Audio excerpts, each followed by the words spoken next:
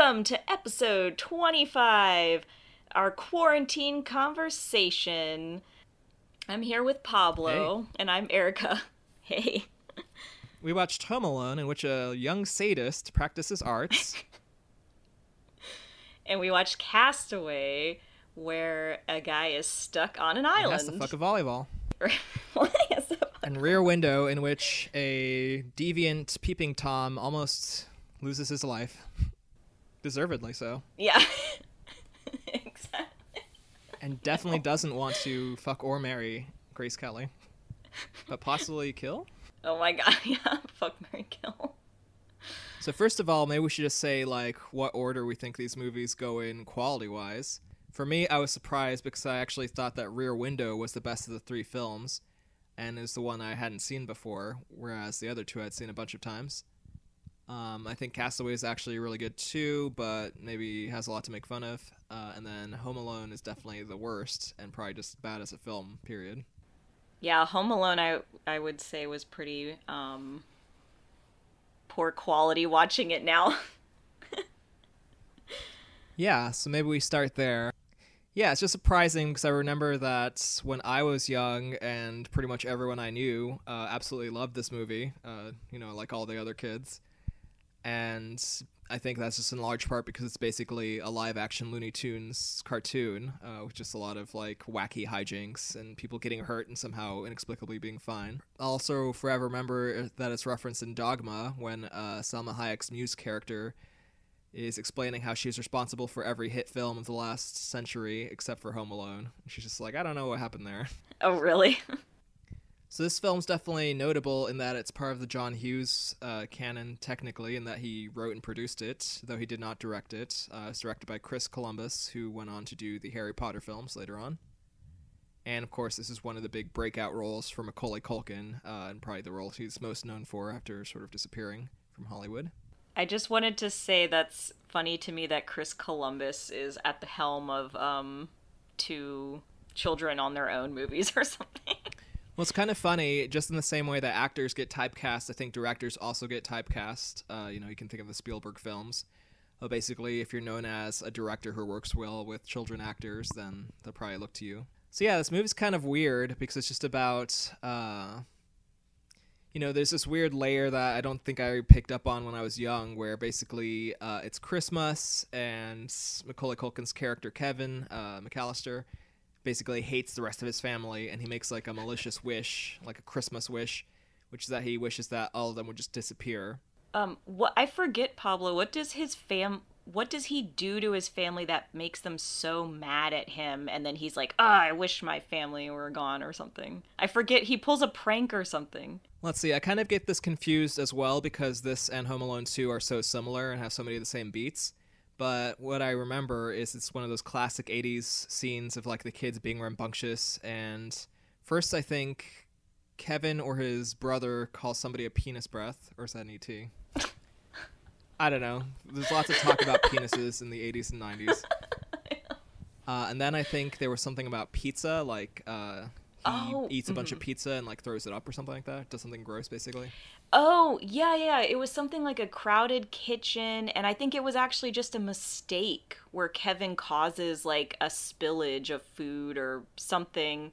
And then I remember being like, wow, his family reacted really negatively to just a mistake. Oh, yeah. It's kind of like that Harry Potter Roald Dahl thing where all the adults are the worst and the kid's always a victim of their being idiots. Right. But then the uncle's immediately watch what you're doing, you little shit, or something like that. Yeah, they all gang up on poor Kevin and send him to the attic. And to be fair, I will say that all the children's behavior is pretty realistic.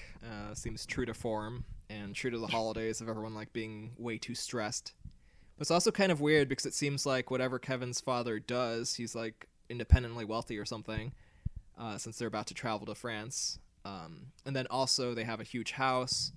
And I thought it was kind of a missed opportunity because they could have just thrown in a line where it's oh yeah, Kevin's dad the inventor or something, or set up why Kevin is able to do any of this stuff that he does in the movie.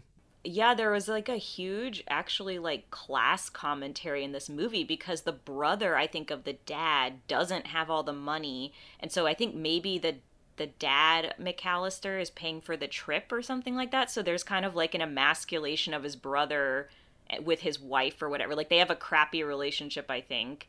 And then also the people trying to break into the house the entire time are clearly painted as not having a lot of money.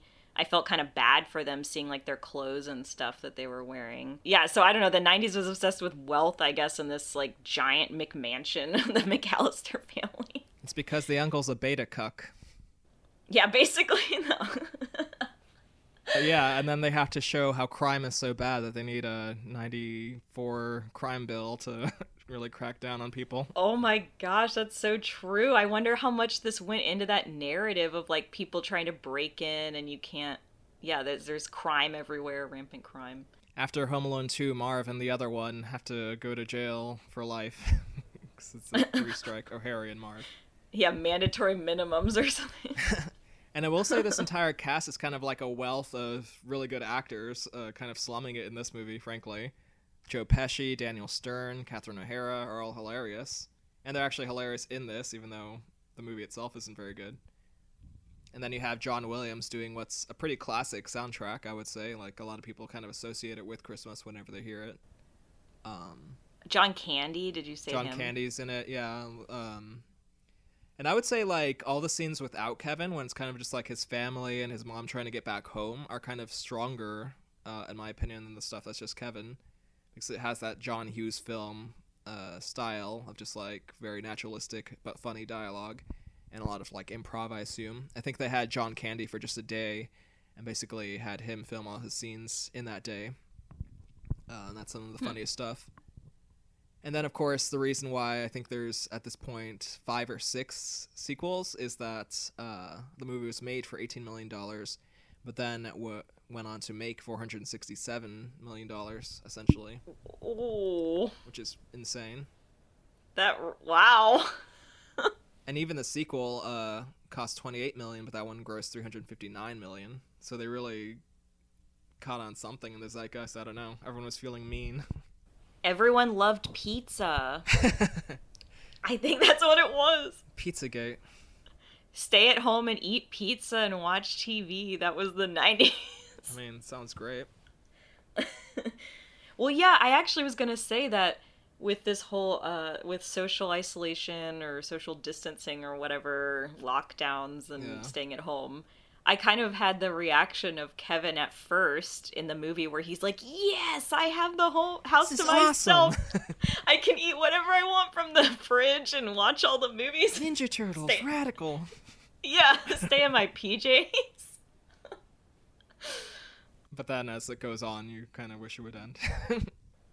Oh yeah, then the spirit of Christmas teaches him a lesson not to wish for things you don't actually want. He says, I miss my mommy, and then he meets that old man who tells him that he can never see his son or something like that. Oh my gosh, that's right. Who was his neighbor? Was his neighbor a famous actor or just some random guy? Old Man Marley. I think it's just some random guy as far as I know. Oh, okay, never mind. Wow. Oh yeah, but okay, so with his free time though, Kevin chooses to watch like old-timey movies about toxic masculinity, and that's where he gets his ideas to like fight off the bad guys. And he says something about like, I'm the man of the house, and so I was like, oh no, he's already absorbed. Like, I gotta protect my property. Oh, I gotta stand my ground. Right. So it is interesting that the neighbor was, the lesson was actually to have more feelings, I guess, and to love your family. Empathize, except for the dirty, rotten criminals. Yeah, except for the... Even though I'm pretty sure that Marv and Harry, like, specifically were scouting out houses that were going to be empty, so they never actually intended to hurt anyone. They just, like, wanted their crap. Oh, yeah, and they had this whole thing. They were just getting empty homes and then leaving the hose running or something to be the wet bandits. I mean, I do like how stupid Daniel Stern is in this movie. Yeah. Oh, and apparently Joe Pesci actually wanted to curse when he was filming this movie, but since obviously it's a kid movie, he had to just make up, like, rackin', frackin', schnackin', rackin', like, kind of like Looney Tunes curses. There was a lot of that. Yeah. But I think it would have been a lot better if they just let him curse, like, in Goodfellas or whatever. Gotta get that fucking kid. I don't know. Would have been more authentic.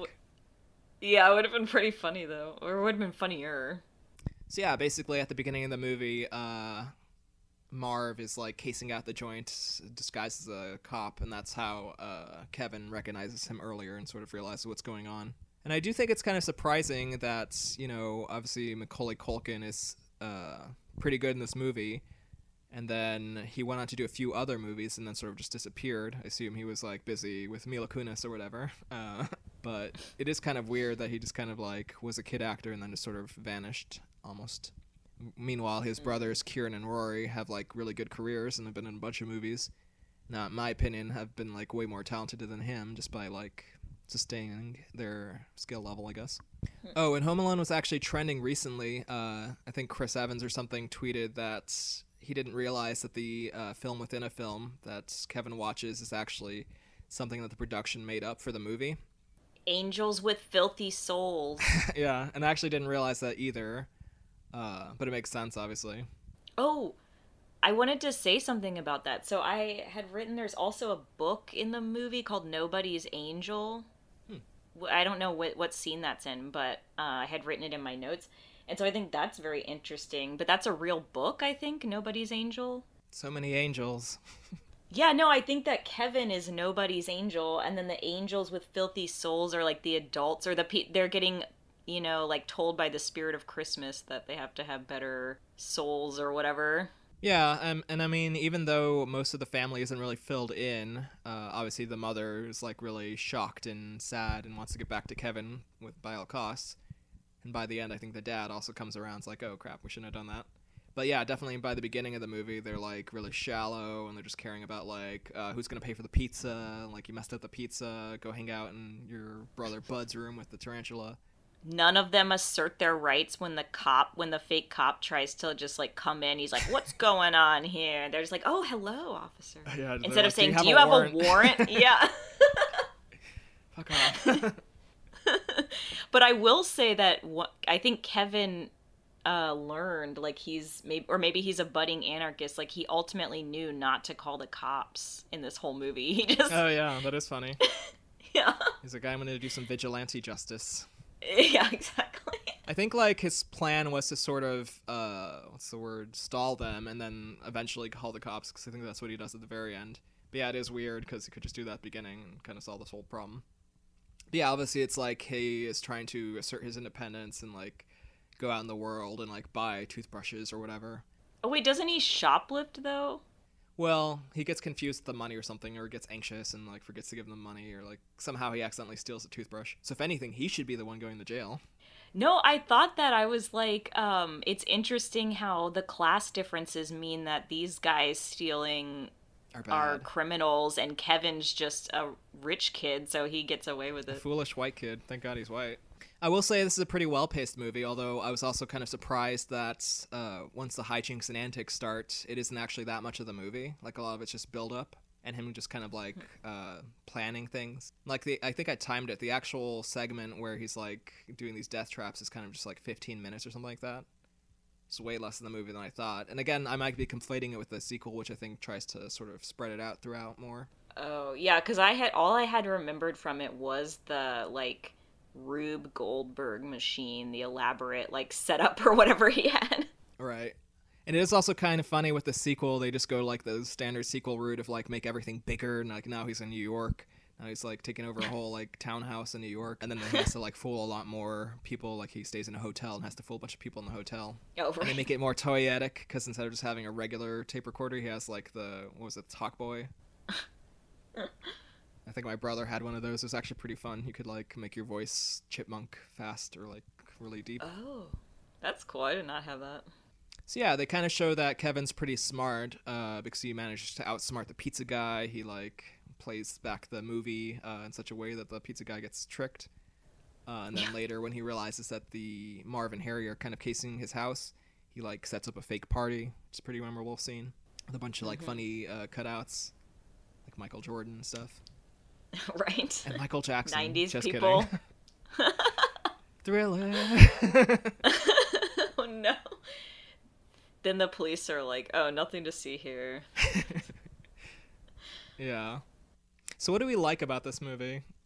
I really like the scene with the church where it gets really dramatic with the music. And I do like the old man, though again they double down in the sequel where they have like a pigeon lady or whatever. Oh my god. Pigeon woman. And I think it's funny in a good corny way that like they're imparting all these life lessons or whatever. It's like, here's the theme of the movie or whatever. Yeah, I guess in theory I don't know, it's like he both learned toxic masculinity, but also he learned to love his family, I guess, so that's less toxic. I don't know. It's also pretty clear that he prefers his mother and doesn't really care for his father, his uncle, his brother, cousins, That's or whatever. true. All the bros suck. Oh yeah, they're like, go sleep with Rory Culkin, who wets his bed every day. No. Which I guess and I love the like convoluted setup of how he gets left behind.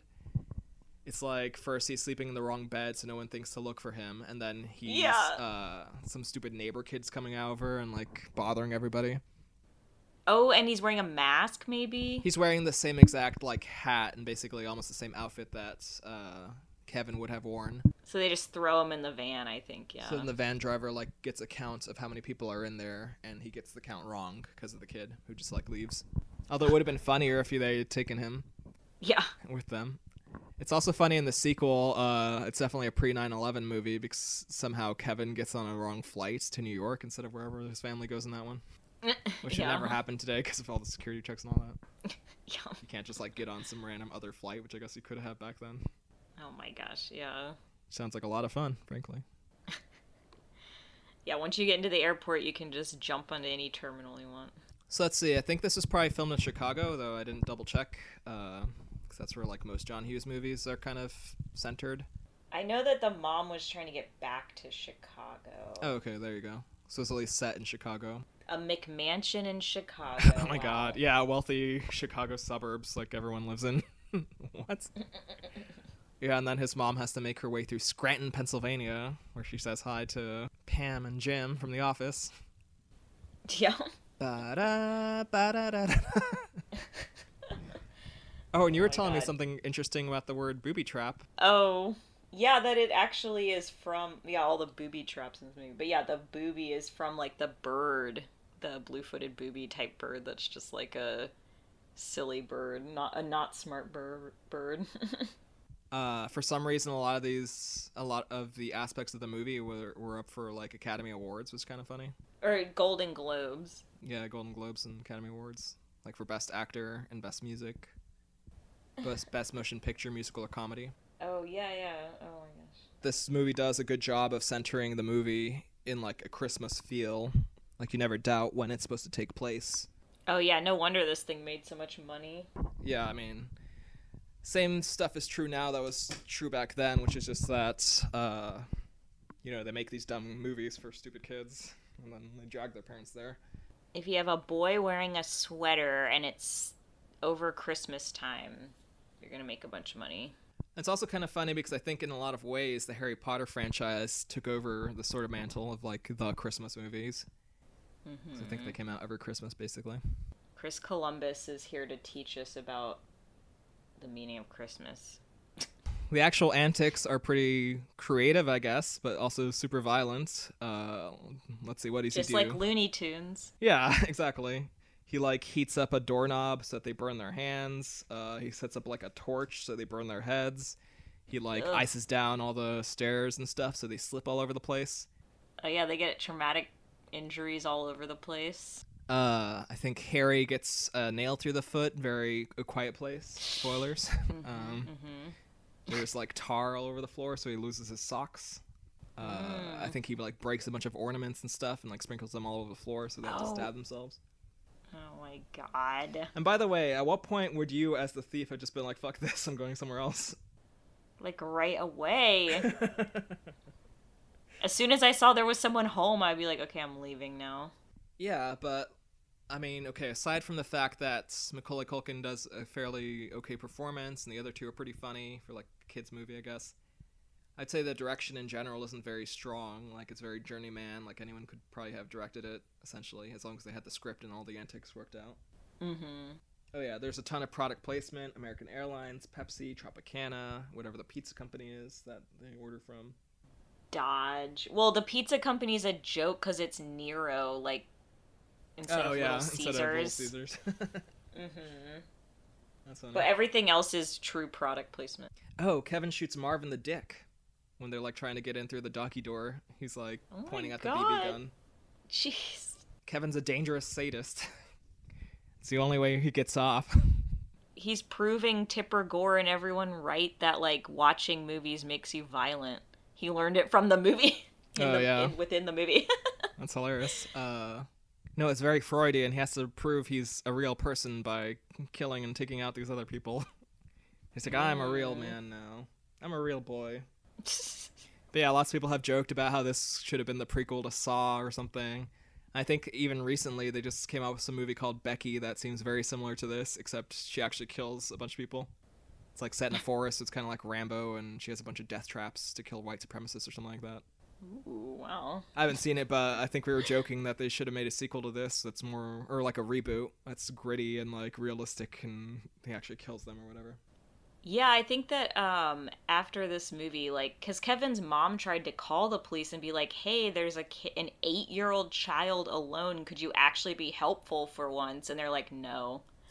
And they don't care. And so I feel like, and then Kevin also learned to, like, just be independent and not call the cops, and that they're just incompetent or whatever. So I feel like the next movie is just him being a full-on anarchist and realizing not to use his Rube Goldberg machine against the underclass or whatever, but against his own wealthy family.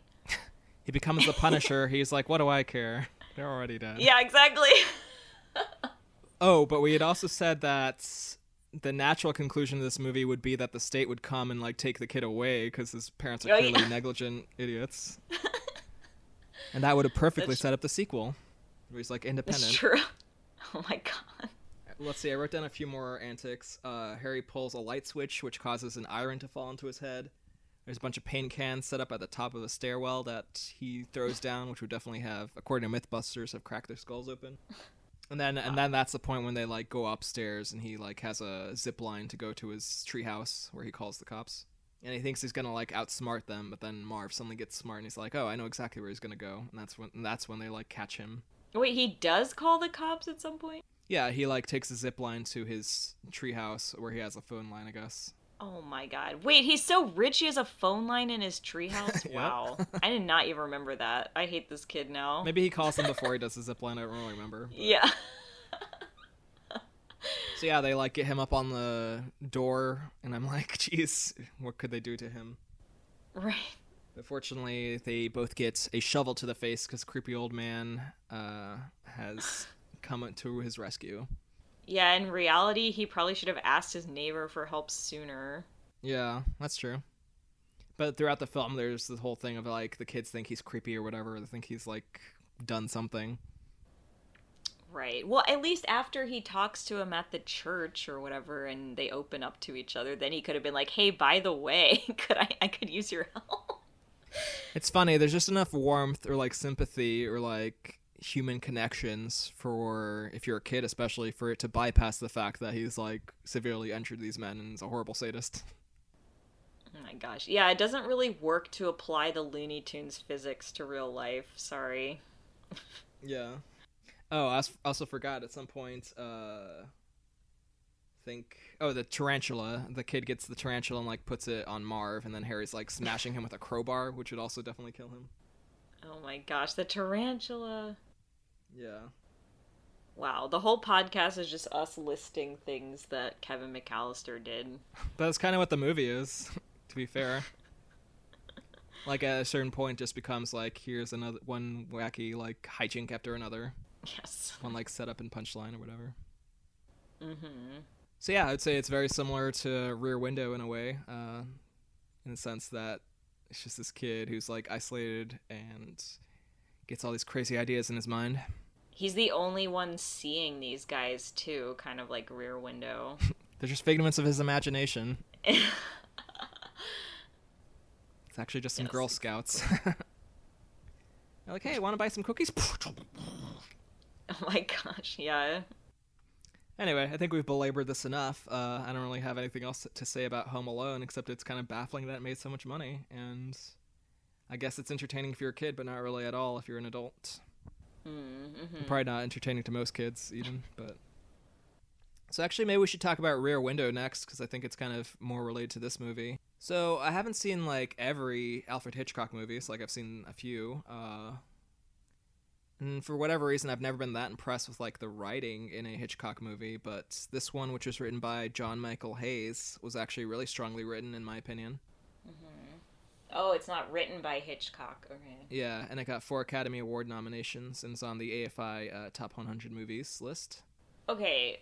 Oh, yeah, I read that. Let's see. It's like in the Library of Congress National Film Registry for being culturally, historically, or aesthetically significant. But I'm like, really? Like, isn't something even just like Pokemon more culturally significant, had more cultural impact than this? I mean, if you look at the list, though, it's a bunch of movies that you wouldn't think would be on there. Like a bunch of, like, popular blockbusters and stupid movies. I'm sure Phantom Menace is probably on there because of Jar Jar Binks. Oh my gosh, yeah. So I wouldn't go by that list to be like, oh, it has to be, like, really good. Okay. Not to plug another podcast, but there is another pretty good podcast where they actually go through all the AFI films in order. It is called Unspooled, with Paul Scheer and Amy Nicholson. Wow.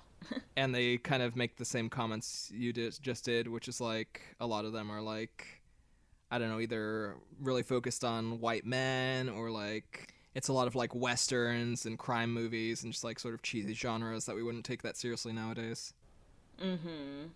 Yeah, notice that all 3 of these films we watched Are white men, boys or men. are white guys. Yeah. Boys to men. Oh gosh. They all start Boys to Men. I thought the main performances of the, like, sort of 3 protagonist characters in this movie, and then the detective later on, were all really strong. Mm-hmm. I mean, obviously, James Stewart, who, again, also got his start in westerns, by the way. Oh, interesting. And then the girlfriend character. Although it's really funny throughout the movie, it seems like he kind of hates the girlfriend or, like, doesn't want to be with her. It's Grace Kelly. Yeah, it's like he's like, fuck Grace Kelly, she's too hot. But throughout the movie, she's like really smart and really I know! pretty and all the things that people should like. She's like totally willing to like talk with him about whatever and go along with his like ideas and stuff, and he's like, she's just too much like a woman. I can't like her that much. Yeah, I mean, it's almost like gay coding in a way or something, or maybe just like over masculinity. Yeah, I thought that was interesting. Like, I think if you tweaked this film ever so slightly, it could be a story of this guy's feminist awakening, because the entire movie he's kind of like, oh, my socialite girlfriend just loves gossiping and these, like, you know, feminine skills like emotional intelligence or whatever just aren't, that's not me or whatever. I don't care about people. Right. But then the entire movie he learns that that's important because he is gossiping about all his neighbors, and by following their lives he catches a murderer and ultimately saves or you know catches a guy who was a domestic abuser and murderer. And so if you tweak the story slightly, it could be like his feminist like ally of women awakening or something. That'd be a good remake. Mm-hmm. He's a gossipy old blank. And then there's also, we should mention, is it his maid or like his nurse or something? It's the insurance nurse. I guess back in the 50s, insurance companies sent nurses to your house. Oh, well, they actually cared about you. But anyway, she's named Stella, and she's played by Thelma Ritter, and I thought she was actually really good as well. Mm-hmm. Yeah, she's basically there to facilitate this guy's story or whatever, to be like, you should marry Grace Kelly. One thing that's kind of funny about this movie, it's like, obviously not filmed on a set, when it's obviously like could not be nothing else. Like it's very theatrical in a way. Yeah, it could just be a theater piece if you could like arrange it where you could see a guy watching like a courtyard basically. But I kind of liked it in a way that it was just a big set, because you really got a feel for like the I guess just the space in general, like every apartment in relation to the other, and like how they all sort of congregate in the center courtyard. But again, I don't know, I mean, maybe that was common back then, but I don't know that much about Greenwich Village where it's set. Yeah, if that's still a thing. Yeah, are there really like giant courtyards in the middle of giant buildings? I guess maybe like in tenements or something. Mm-hmm. So it's kind of cool. I assume they like did various editing tricks to make it all seem like one seamless location. But like, for example, there's a fancy condominium that they cut to several times that couldn't possibly be actually physically on the same location. Like they kind of do a whip pan sort of thing because he's staring through a telescope the entire film. Right. Or binoculars. And again, I think that character was supposed to be like sort of gay coded as well because you just see him like playing piano to himself throughout. Yeah, we thought maybe there would be some story like that, but then it was like Later on, his girl 50s. comes there. Yeah. Yeah, he actually has a girlfriend. So yeah, there's like a few different, I guess, storylines that he's tracking. There's like Miss Lonely Hearts, who keeps trying to like date people or something. Oh yeah, that was depressing. And there's some lady who's like waiting for her soldier boyfriend to come back. Oh, a dancer. Yeah, the dancer was waiting for the boyfriend to come back, apparently. Right. I think he was kind of judging her as a slut, and then it turns out she just was practicing dancing and had a boyfriend. Oh, yeah. And then there's the couple that has the dog that ends up getting murdered halfway through the film. Oh my gosh, yeah, the poor dog. They would, like, raise and lower the dog from a basket out the Which is really weird. So eccentric. Yeah. It's also kind of funny because I guess this movie must be set in the summer because a big part of it's just the fact that everyone's like really hot and trying to keep cool. So he's like also constantly like uncomfortable, like both with his broken leg and then with everything else that's going on. Mm-hmm. This must be pre-White Flight I had written down. This is the prequel to Home Alone. Oh my god, it is. Did they ever explain how he broke his leg? I don't think so. I know he's like supposed to be a photographer, so sort of the implication is that he probably broke it on assignment somewhere. Oh, he doesn't look through binoculars. He looks through his telephoto lens. Oh, right. Is that, yeah, because he's a photographer. Which is even creepier because then he could take photos of you. Yeah. Apparently the character's name is LB Jeff. I assume that's like an LBJ joke. Oh. His girlfriend is Lisa Fremont. So the whole like central plot of the film is that he hears some like disturbance in the night with like people fighting, and for some reason that makes him assume that this random like creepy guy who lives by himself presumably probably killed his wife. And then he sees that same guy like coming out with a big suitcase the size of a human corpse. And then he like variously sees throughout the film like other clues, like him messing around with like knives and stuff. Yeah, it's like the wife is just gone all of a sudden. Right. So a lot of this film is kind of just the idea of like the mind goes to all these like extreme conclusions with like limited information, which is kind of a clever setup. It's almost how you experience a movie, like, or any sort of narrative. Your mind kind of just make connections given what information you have. Right. Yeah, he has no concrete proof. Oh, I just wanted to say that it says, the internet says he breaks his leg while getting an action shot of an auto race. That's stupid. It doesn't make any sense. He's like, I was just standing in the middle of the racetrack and then a car hit my... and I didn't even notice. But yeah, he like really doesn't want to marry the lady, Lisa. Oh yeah, but then it's like the nurse is like, you should marry her the whole time. But it's basically just like rich people's problems because it's like she's like a wealthy socialite. Oh, I think I'd written down about one of the apartments he spies on that they seemed similar to like the Rat Pack hanging out with Marilyn Monroe. It's like JFK and his brother with Marilyn. Wait, who did? The neighbors? It's just the lady that he thinks is a slut, and she's like hanging out with some guys. Yeah, she had multiple guys over trying to woo her or something.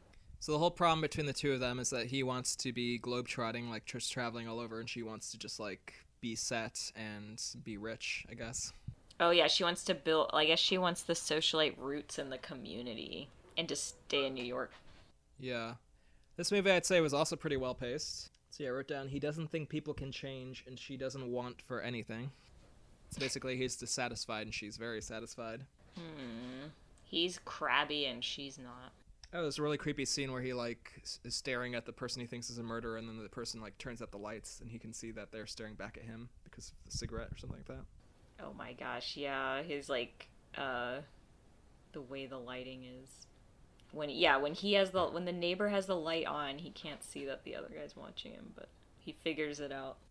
Let's see, I think the most effective sequence in this movie is when he sends Lisa, his girlfriend, over to sort of investigate and see what the hell's going on.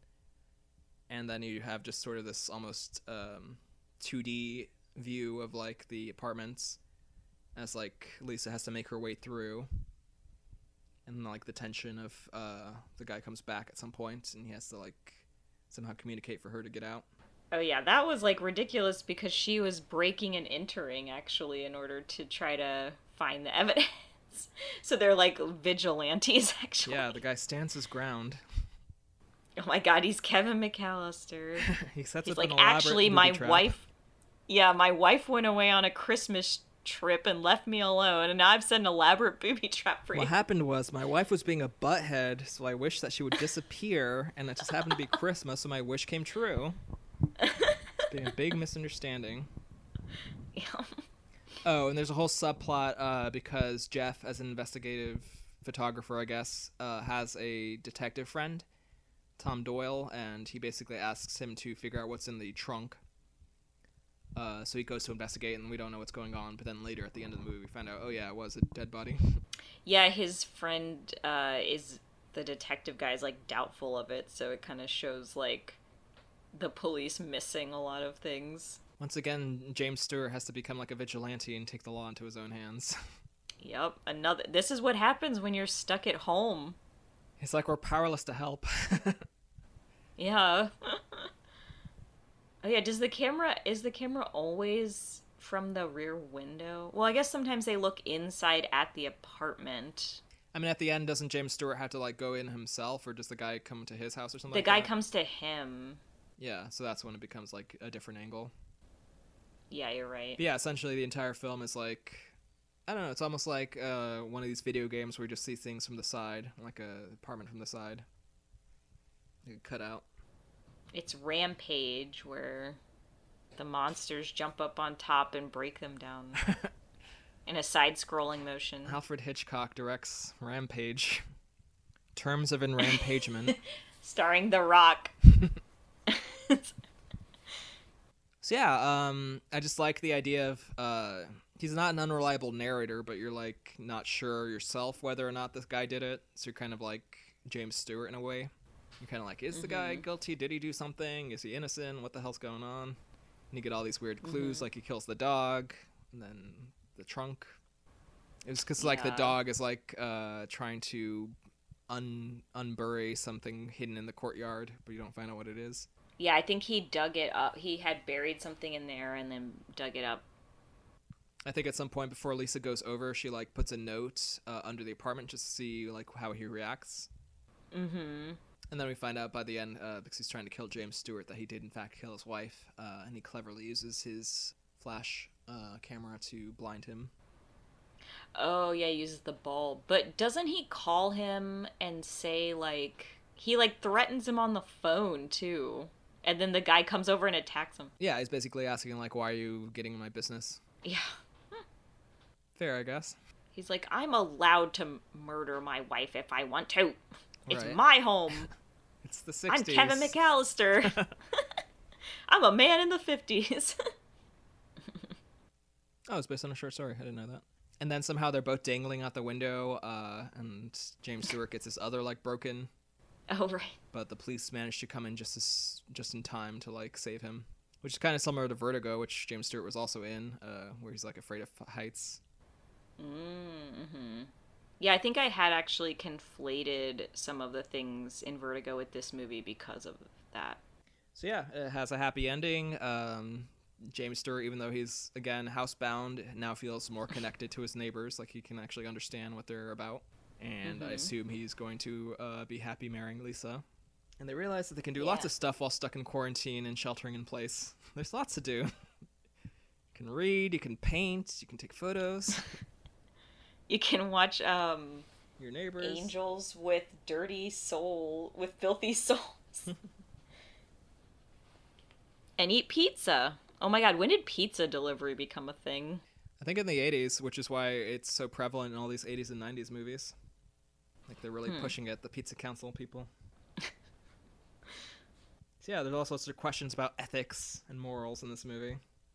Whether or not it's right to spy on people even if they're killing people. Oh, that's true. Yeah, because the guy had a point like, why are you watching me?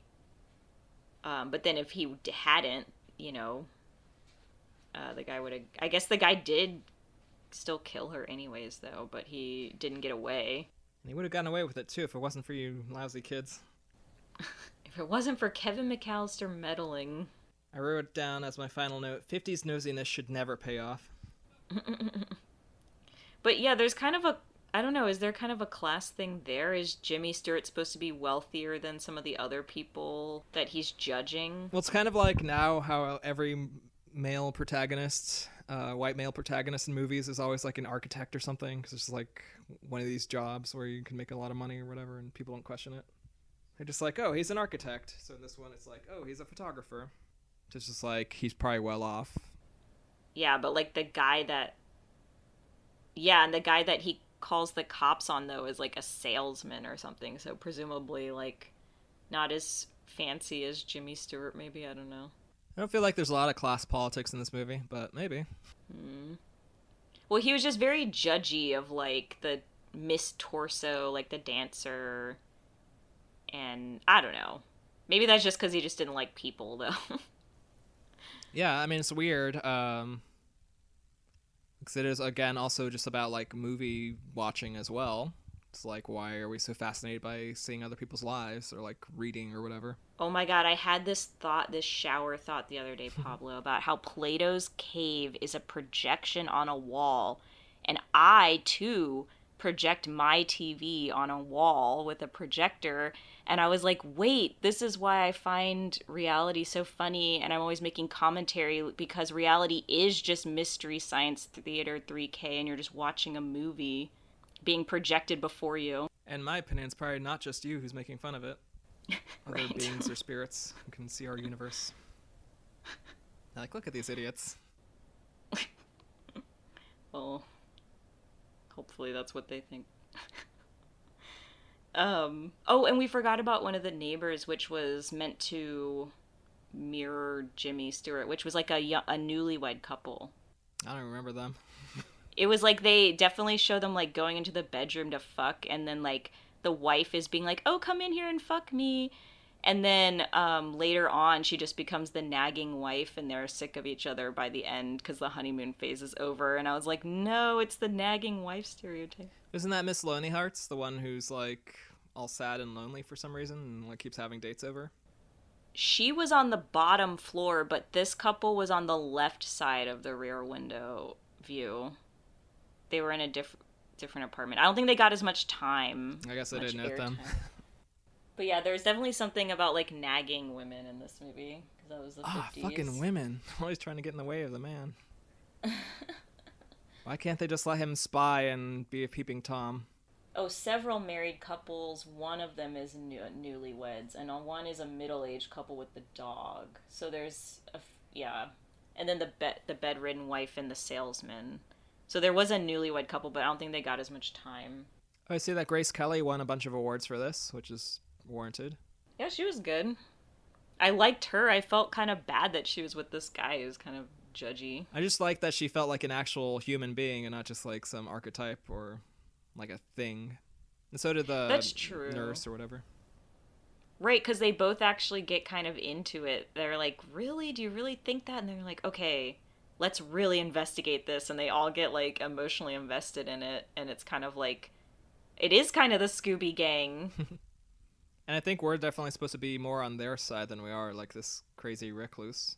That's true. Yeah, I think it is kind of supposed to teach him a bit of a lesson that people do matter.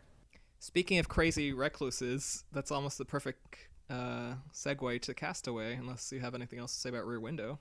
Oh, no, that's the ending of it, so yeah. But again, yeah, I just thought Rear Window was really well paced and just really a really good movie. It still holds up. Oh, yeah, definitely higher quality than the other two we watched, I think. So you seem to really not like Castaway, but I actually really like it. So let's get into it. So this is a Robert Zemeckis movie, who of course did Forrest Gump, Back to the Future, all these like recent terrible CGI movies, and he's always like playing with, experimenting with like technology and stuff. He was also really involved in like Who Framed Roger Rabbit and things. Oh, interesting. Okay. And yeah, Castaway was at the turn of the century, or turn of the millennium, 2000. Oh, I had no idea. He also directed Contact. I literally never knew that. And then he did some movie called What Lies Beneath, which is really bad. I don't know if you ever saw that one. It's like Harrison Ford and Michelle Pfeiffer and some stupid supernatural bullshit. No. That movie's terrible. We should maybe do that one sometime. But anyway, let's talk about this movie. Oh, wait. So he first did Forrest Gump with Tom Hanks and then It's like a reunion. Yeah. Okay. So I think one thing that's really notable about this movie is that the show Lost wouldn't exist without it, because I think the initial idea for Lost was Castaway plus Survivor, and then they gave it some people who were actually like good at writing, so they made it into something pretty cool. That is a weird part of the zeitgeist. Survivor was around the same time. Yeah, so somehow we were all thinking about desert islands and getting like lost. We were all thinking about Robinson Crusoe again. Right, yeah, definitely. So this goes well in line with those types of things. Now we can see like The Martian and other movies like that, of just like what can you do to survive on your own. There's like a bunch of kids books like it too. The Hatchet, Far Side of the Mountain. I was really into these books for some reason. I guess I just like the idea of like getting away from people and just like doing your own thing, maybe. Lord of the Flies. So this isn't even a two-hander. It's basically a one-hander. It's just like Tom Hanks by himself in the middle of the South Pacific for the entire movie almost. Yeah, it's like technically Helen Hunt is in this, but only at the beginning and the end. And she's not very good, or I don't even know if I can blame her, but just like the chemistry between the two of them is like non-existent. And I think you and I had both said that it would have been way better if it had been like Meg Ryan or something, since they obviously already have the chemistry. Bring back the reunion from the Republican and the Democrat romance. Well, you've got mail. This is another movie that was kind of a surprise hit because it was made for $90 million. I assume they just had to like go to the island and then just do some CGI for the plane. And then it made about 430 million almost. Okay, well, $89 million of that cost was for the painting Wilson's face on perfectly. It was what Tom Hanks asked for, to cut his hand open and like bleed all over a volleyball. I want to say there's a common thread between this and Home Alone, which is kind of being just focused on money and the superficial stuff and wronging the spirit of Christmas. Oh yeah, he gets on the wrong side of Father Christmas. Because it all starts on Christmas, a Christmas flight. So yeah, I mean, and also the product placement is insane throughout this movie. The Wilson ball, the FedEx. Wilson.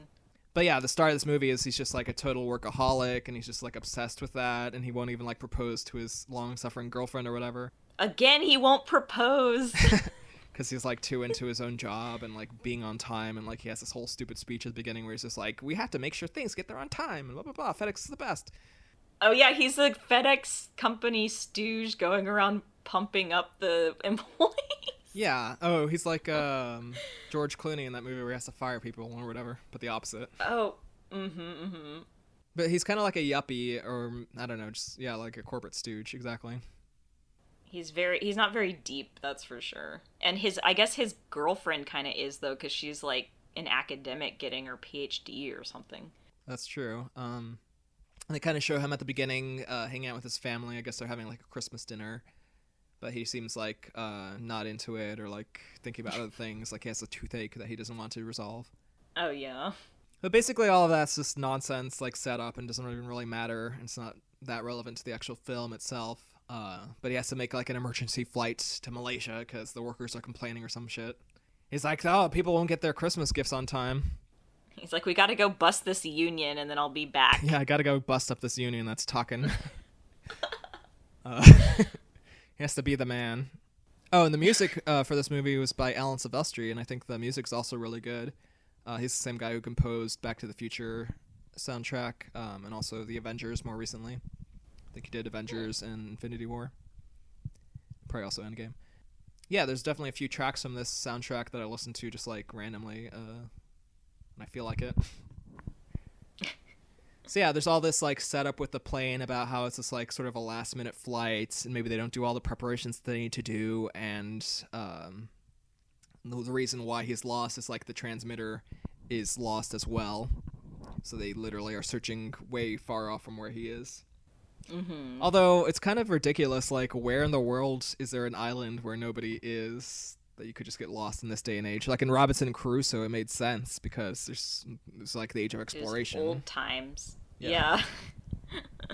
That's true. I mean, I think that maybe it must have been a pretty small island, and I guess maybe there are some like that around the Pacific. I don't know. That was how they tried to justify it. I think just some islands are really small and mostly rocky. But yeah, it was interesting that he actually had like food. You know, he had like enough coconuts and crabs coming at him, I guess. Yeah. To live that long. Oh, Tom Hanks won the 58th Golden Globe Award for Best Actor for this movie. And you can definitely see like his commitment to this role. Like he lost a bunch of pounds in between. There's like a time jump in the middle where he like is suddenly freakishly skinny. Yeah, he's definitely not thriving. He lost weight, but he's like barely surviving. Sinewy. I guess. Yeah, he's just like sinewy and tan. And I think they probably filmed it in reverse order or something. Like they probably had him do that stuff first and then went back and like filmed all the other stuff. But I'm not sure exactly. I know there was probably just like an actual time jump in real life for him to lose all the weight or gain all the weight, whatever the case may be. Yeah, because I hadn't remembered the movie like that actually, where they detail the very beginning of his shipwreck or plane wreck or whatever, and how he kind of sets up his life, and then they cut to like the end of it after he is all sinewy, like you said. And I did not remember it like that, but yeah, it's a really shocking cut because it's like basically he's doing do-it-yourself dental work on himself because he has a cavity or whatever. So he like takes a ice skate and like uses a rock to like wedge out his tooth or whatever. Which seems like it would be graphic, but I think it's mostly just built up in your mind, and if you actually just watch, it's not that bad. But anyway, after that, there's like 3 years later or something like that, or 3 or 4 years later, and you're just like, what the fuck? Yeah, I was like, whoa, okay. And we should also mention that this entire movie has sort of a framing narrative, which is like there's this random welder who sends a FedEx package, and there's like a symbol on it that's like a butterfly or something. And that's like the package that he holds onto and has to deliver, and that sort of helps him keep going, aside from Wilson. Yeah, I think he opens all the other packages that he got left with, so that's how he got the ice skate and Wilson. And that's the whole Robinson Crusoe thing of being like pragmatic and like a proper British person in that one and American in this one, where you have to like make good use of all the things you have. But he finds like random crap like a dress or something like that. They turn into things. Mm-hmm. So it's anti-capitalist again in certain ways, because like, oh, we have all this useless crap. Like, what can we actually use? I was just thinking it's funny that he yeah, because he both was living for delivering that final package, and also he had a picture, I think, of his wife, probably, or girlfriend, probably from his wallet or something. So he had that, and I think he told her, like, you kept me going, or at the end he says some exposition, like, she kept me going. I was like, but wait, it was also the package. Which one was it? Which one was it? Yeah. It's Primo J.O. material. He has, like, a wall he uses. Super explicit, like in the movie Happiness. I mean, I guess, yeah, they could have shown more, like, they could have been even more serious. No. Splat. I was just thinking that the tooth removal would just be something in Home Alone that they did as a joke to torment the other guys. Wake up, I tied your tooth to a rope. Yeah. I'm gonna slam the door. And close the door. Yep. Imagine the tone of Home Alone over Castaway. Right. Oh, Helen Hunt's a botanist. I wrote it down here. Ooh. Instead of giving her a wedding ring, he should have gotten her a vibrator. Been like, you'll need this. When I'm gone. But yeah, somehow this is a Christmas film technically, even though there's nothing very Christmassy about it. Mm-hmm. Though it did come out like right before Christmas. I do love like the tone itself is very realistic, like it's very stripped down. I think this is around the time when people were sort of like experimenting between digital and film. So there was a real focus on the tone of just like having it be very realistic. Like he has to go find people's bodies or something, and they're like bloated corpses, which is gross, but it's also like that's what it would be like probably. Mm-hmm. Like the few elements of CGI they use are just like when he's crashing the plane, which again is pretty realistically depicted, even if you know it's CGI that they're using. Maybe the waves is any of that stuff where he's like in the storm. Yeah, I think most of that was probably CGI. This is probably around the same time as shoot, what was it? The Perfect Storm, which had the big deal about like the CGI waves. I remember seeing some like making of Jaws or something, and how they were just in a pool like dropping like a fake leg to like fall down and stuff like that. The effects were like real, but it was just like a random pool. Like You can almost think of like the movie 127 hours, whatever, 128 hours, where it's very visceral. You're like right with him. You're like in his body and you're feeling these like bodily things. Like he eats the bad thing and like has to throw up, and he accidentally cuts his hand and like gets it all over the Wilson volleyball. oh yeah, he's like mad or he gets lonely or there's like a whole section. There's all these emotions. Yeah, there's a whole section at the beginning where he's like trying to figure out how to open coconuts because he's hungry.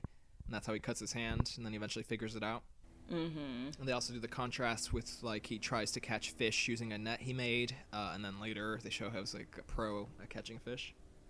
Oh yeah, does he become he uses a spear, right? Yeah, in the flash forward, he uses a spear. Oh, and then he mentions that the coconut milk would be a diuretic, so it's not the best thing, but then he learns how to eat it with crab or something like that. Because the next thing he focuses on is, like, making fire. It's a pretty good sequence. He's just like, I made fire. Oh, yeah. It's like that's kind of a trope of like, yes, we finally made fire. It's very naked and afraid, too. I wonder if they kind of stole the idea for this. So, yeah, a lot of it's just like learning about the island, and you hear even more about how he, like, sort of canvassed the entire island when he does the flash forward and he's, like, talking to Wilson. Right. Where he's just like, it's a terrible island, I want to get off it. And then there's a contrast. He uses I guess he just makes a little raft out of some debris in the life raft, but he isn't able to like get over the waves. Oh yeah, I guess he had a trial and a big failure, and then he finally gets some other piece of plastic or something. It's the hero's journey. I finally got some washed up plastic. Yes. Of course, you kind of need Wilson because otherwise he has nobody to talk to. He's just like talking to himself the whole time. Right. Yeah, it's interesting. I guess he has kind of an odd couple relationship or something with Wilson where he's kind of like sassing Wilson a little bit. Right. He's like, "What are you looking at?" Yeah. I was just going to say he draws some really crappy drawings of Helen Hunt. Oh yeah, he's making his own porn. Should we talk about how his like lowest point, I guess, is he tried to kill himself but failed or something, or got scared? And I actually really like the way they communicate that information to you because it's kind of like cryptic, like a few references he makes to Wilson. He's talking to Wilson. Yeah, he's like, we don't go up there, you know why. And then eventually he has to get rope for the, he figures out he can make a boat out of like a Porta-John wall or something like that. Wall plastic. It washed up years later. Yeah, so he's like, I need to get the rope, and then he goes up there, and you kind of realize that he had to, I think this is also later on he tells his friend, like, what happened, so he kind of had to piece it together using those 3 pieces, and he's like, yeah, I got really low, but, you know me, I had to, like, test it with a dummy, but then it kind of broke or something like that, and he realized it wouldn't kill him, or just, like, horribly injure him, but not actually kill him. Right. So yeah, basically the whole theme of the movie is like, what do you hold on to when you've got nothing, essentially? Yeah, like at the end, I think that he's kind of just says, you know, even though Helen Hunt moved on or whatever, you know, she gave me something to live for. And I'm not really sure what, the lesson is supposed to be from this movie. What am I supposed to take away from this? I guess. I mean, all these movies about survival have sort of the same themes. One is like, it is good to get away from civilization, and you do find out that you don't need all the stuff to survive. Which you can also imagine, like, going out to the desert is something similar. And then just, like, what do you actually need to survive? And then just kind of it's family. Yeah, and then also just, like, that primal thing about humanity, which is, like, we are animals at the end of it. We do need these certain things to survive, and you don't really need all this other crap. And, you know, what's that strength? Like, who are you when you're stripped down to nothing? Yeah, so take that Scrooge McDuck and learn the spirit of Christmas or whatever. Learn the spirit of Christmas, damn it. Yeah, it's also being like grateful for what you have instead of being like sort of an ingrate and like not caring and not really like noticing the things you have. Right. Yeah. Don't take anything for granted. Let's see. He like leaves a note before he departs the island. It's like, to whom it may concern, I, Bender, have been trapped on this island. Could it not be possible, nay, probable? Or someone else's imagination? Yeah. Well, I was thinking that, yeah, about all of these movies is there is an element of like unreliable narrator or something where it's like Kevin McAllister goes to sleep and then he wakes up and his whole family's magically gone after he wishes them away. Right. And then like Castaway, it's like just an abrupt scene where I think he's like napping on the plane or something, then he's like thrown out of the plane all of a sudden. Yeah, I mean, Castaway could definitely be a dream before dying. Right. And then Rear Window, he could just kind of be all making it up, you know. He's all hopped up on meds. Seeing. He's like he's been prescribed cocaine and heroin and whatever else they did. Right. It's just his feverish med dream. So yeah, when we're home alone, I guess that when we're home alone, can we really trust our own perspective, or do we need our community to help ground us in reality? That. I mean, I think we all are definitely feeling that these days. We're talking about after this. Right. There's a dramatic storm he encounters, and that's when he like wakes up, or like he doesn't wake up, and Wilson kind of like floats off the boat, and then he wakes up and there's that famous Wilson scene, which is still really sad, I think. He's like, Wilson, I'm sorry, Wilson. He has to keep going on, because if he tried to get Wilson, he would just keep going forever. Right, they show the waves keep pushing the boat further away, and he has like a rope, and he's like, I can either try to get the stupid ball and die, or I can just get back on the boat. It's a very Titanic scene. It's like, well, there's room for 2 people on the door, but... Oh my god, wasn't Titanic in like 1999 or 2002? Yeah, that's weird. Yeah. He's like, I'll never let go except when I do. Oops, I got cold. Well, it's also lucky that eventually he does get noticed by like I think a fishing boat, because otherwise like his boat's been basically destroyed by the storm and he has no supplies really, so otherwise he'd just die, I guess. Yep, it was complete luck. He's like, oh, I was just off the coast of Taipei or something this whole time. Oh, that was like the Hatchet. He was just like, or there was an ending or something where maybe it was a sequel book where the ending was that he was actually nearby some people, but they just thought he was like a remote camper off on his own. So they left him alone. Well, that's funny. They wrote The Hatchet, and then a few years later, they wrote Brian's Winter, which imagines like what if he hadn't got rescued when he did. So it imagines like how he survives through the winter. I think that's the one you're talking about, I think. And they made a bunch of other stupid sequels where it's like he goes back with some adult, then the adult dies, so he has to do the exact same thing again. How can this exact same thing happen to the same guy 5 times? Oh my god. Yeah. They should have made Castaway 2, Wilson's Revenge. Yup. Wilson's Revenge. Yeah, I feel like he would be haunted. I was like, did he have nightmares about abandoning Wilson and like having survivor's guilt about Wilson or something? And the plane crash. And just like in The Hatchet and all these other things, once he gets back to civilization, he can't quite like fit in again because he feels like different. Mm-hmm. He goes to Helen Hunt and he tells her this whole story, and she's like, "Oh, I got a haircut." But actually, she got married and had a kid or whatever with his friend. Oh yeah, even though that was just like smushed in at the end, it was kind of funny. Like, I do remember that the most, where it's like he's coming back. Like, maybe she's still available. Please let her still be available. Oh, wait, nope, she's married with kids. But then she's totally willing to run off with him. She, like, runs out to him in the rain, and they, like, make out or whatever, and she's like, I never stopped looking for you, blah, blah, blah, blah. And he's like, no, go back. Well, I think, I mean, she kisses him, but I think they both kind of agree. Like, sorry, it's like, it's just too late. The timing is wrong now. It's just, yeah. I mean, it's an ultra-contrived scenario to begin with. Right. I think they said they had a funeral for him, but I forget what they said they buried. Maybe his watch. His favorite porn mag. Oh, it's also really mean because the husband of Kelly, I guess is Helen Hunt's character's name, doesn't want her to see him. He, like, tries to get in the way, so it has to be, like, he has to come, like way later after hours. Oh. Because they're supposed to meet in like the office. Yes, they have to bro it out. They have to fight over the woman instead of it being like an understanding, like, oh, you should be able to see her because you just had this horrible experience. No, instead he has to be possessive over Helen Hunt. But yeah, then he learns the spirit of Christmas and is appreciative, and he's like, oh, now I can just like turn on the lights or like turn on a stove and get fire. Yes. Or like have any food I want, whenever. He's like, I'm an American cheeseburger, like Tony Stark. Right. Yeah, he gets back and goes straight to McDonald's. I guess it's kind of also the tabula rasa thing, like if you're out there and you have nothing that connects you to your former life, you're basically like a blank slate. Mm-hmm. Or maybe a Walden Pond or whatever the fuck. You should go try living out in nature in a giant mansion by the lake. Go stare at your reflection like a narcissist in the Walden Pond. I wrote down that Kelly apparently never finished her dissertation. There's some weird commentary there about not being able to do it. Yeah, all.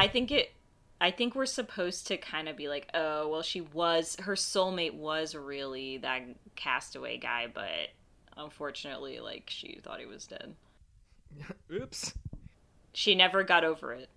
I did think the scene where he's like talking to the friend about like what he was holding on to, or like I don't know, various things, how he almost committed suicide, blah, blah, blah, blah. I thought that scene was probably, like, the strongest dramatic scene in the movie.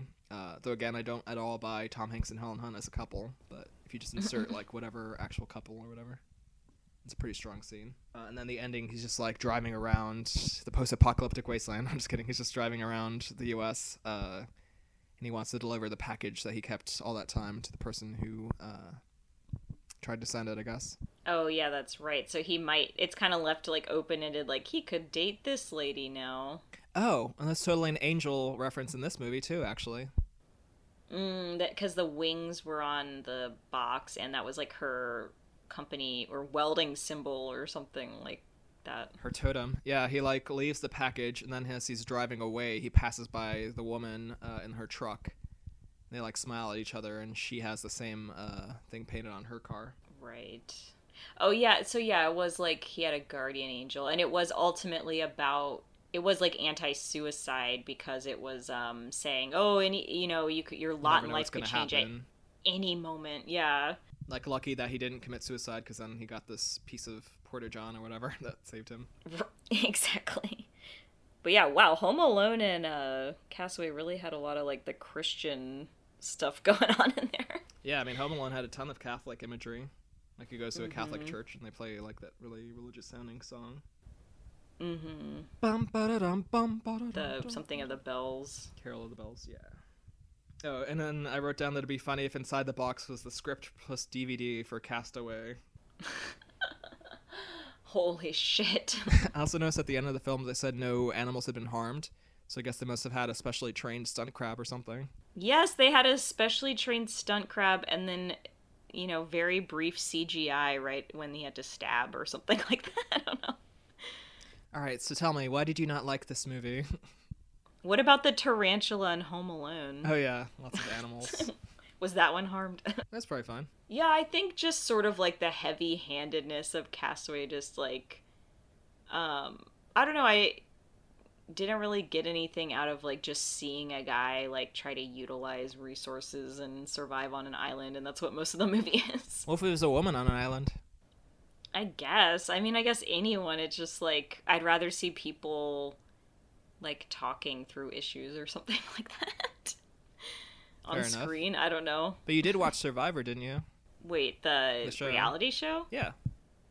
I think at first. I think I might have tuned into the first season because they made such a big deal out of it.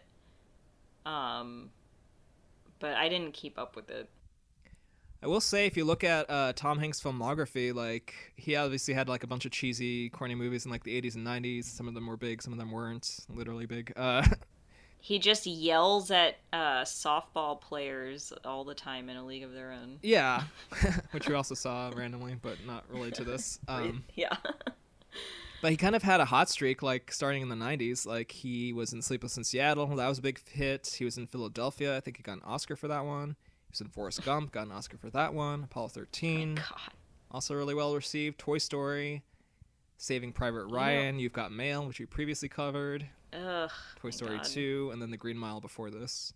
Wow, we need to. I'm done with Tom Hanks. I'm over it. I mean, I'd totally do The Terminal at some point, but yeah, I get you. Oh, true. But yeah, no new movies. No new movies. I do really like Road to Perdition. You should check that one out if you haven't at some point. Mm. That one I would vouch for. Okay. And definitely not the Da Vinci Code.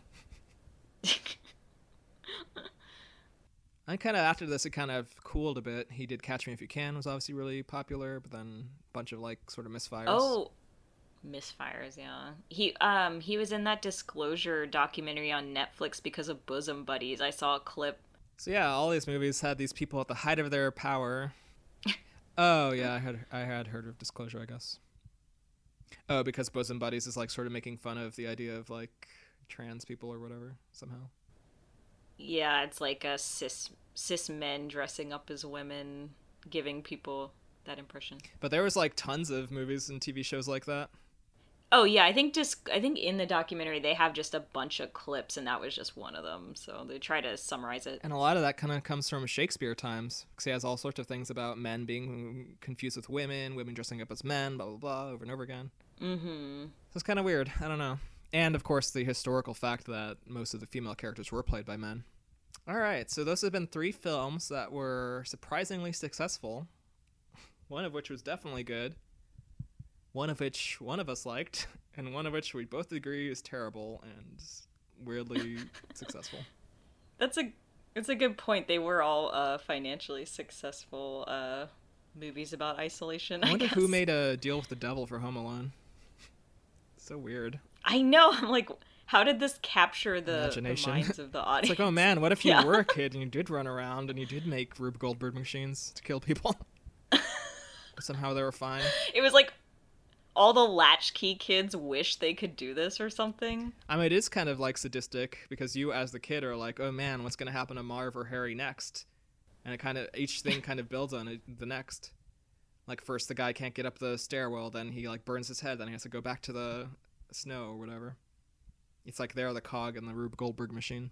Yeah, you know what I have to say about these 3 movies is I don't really agree with, punitive measures for teaching people lessons, So listen to that spirit of Christmas next time you think Messing about with people. abandoning someone on an island or something. Just to teach them a lesson. Do you like Christmas now? After 4 years being stuck on an island? And definitely take the law into your hands when necessary. Right. Don't call the cops. Definitely stand your ground. Make sure people aren't spying on you when you're obviously murdering people. Yeah, I guess, a lot of neighbors are watching. Just keep that in mind.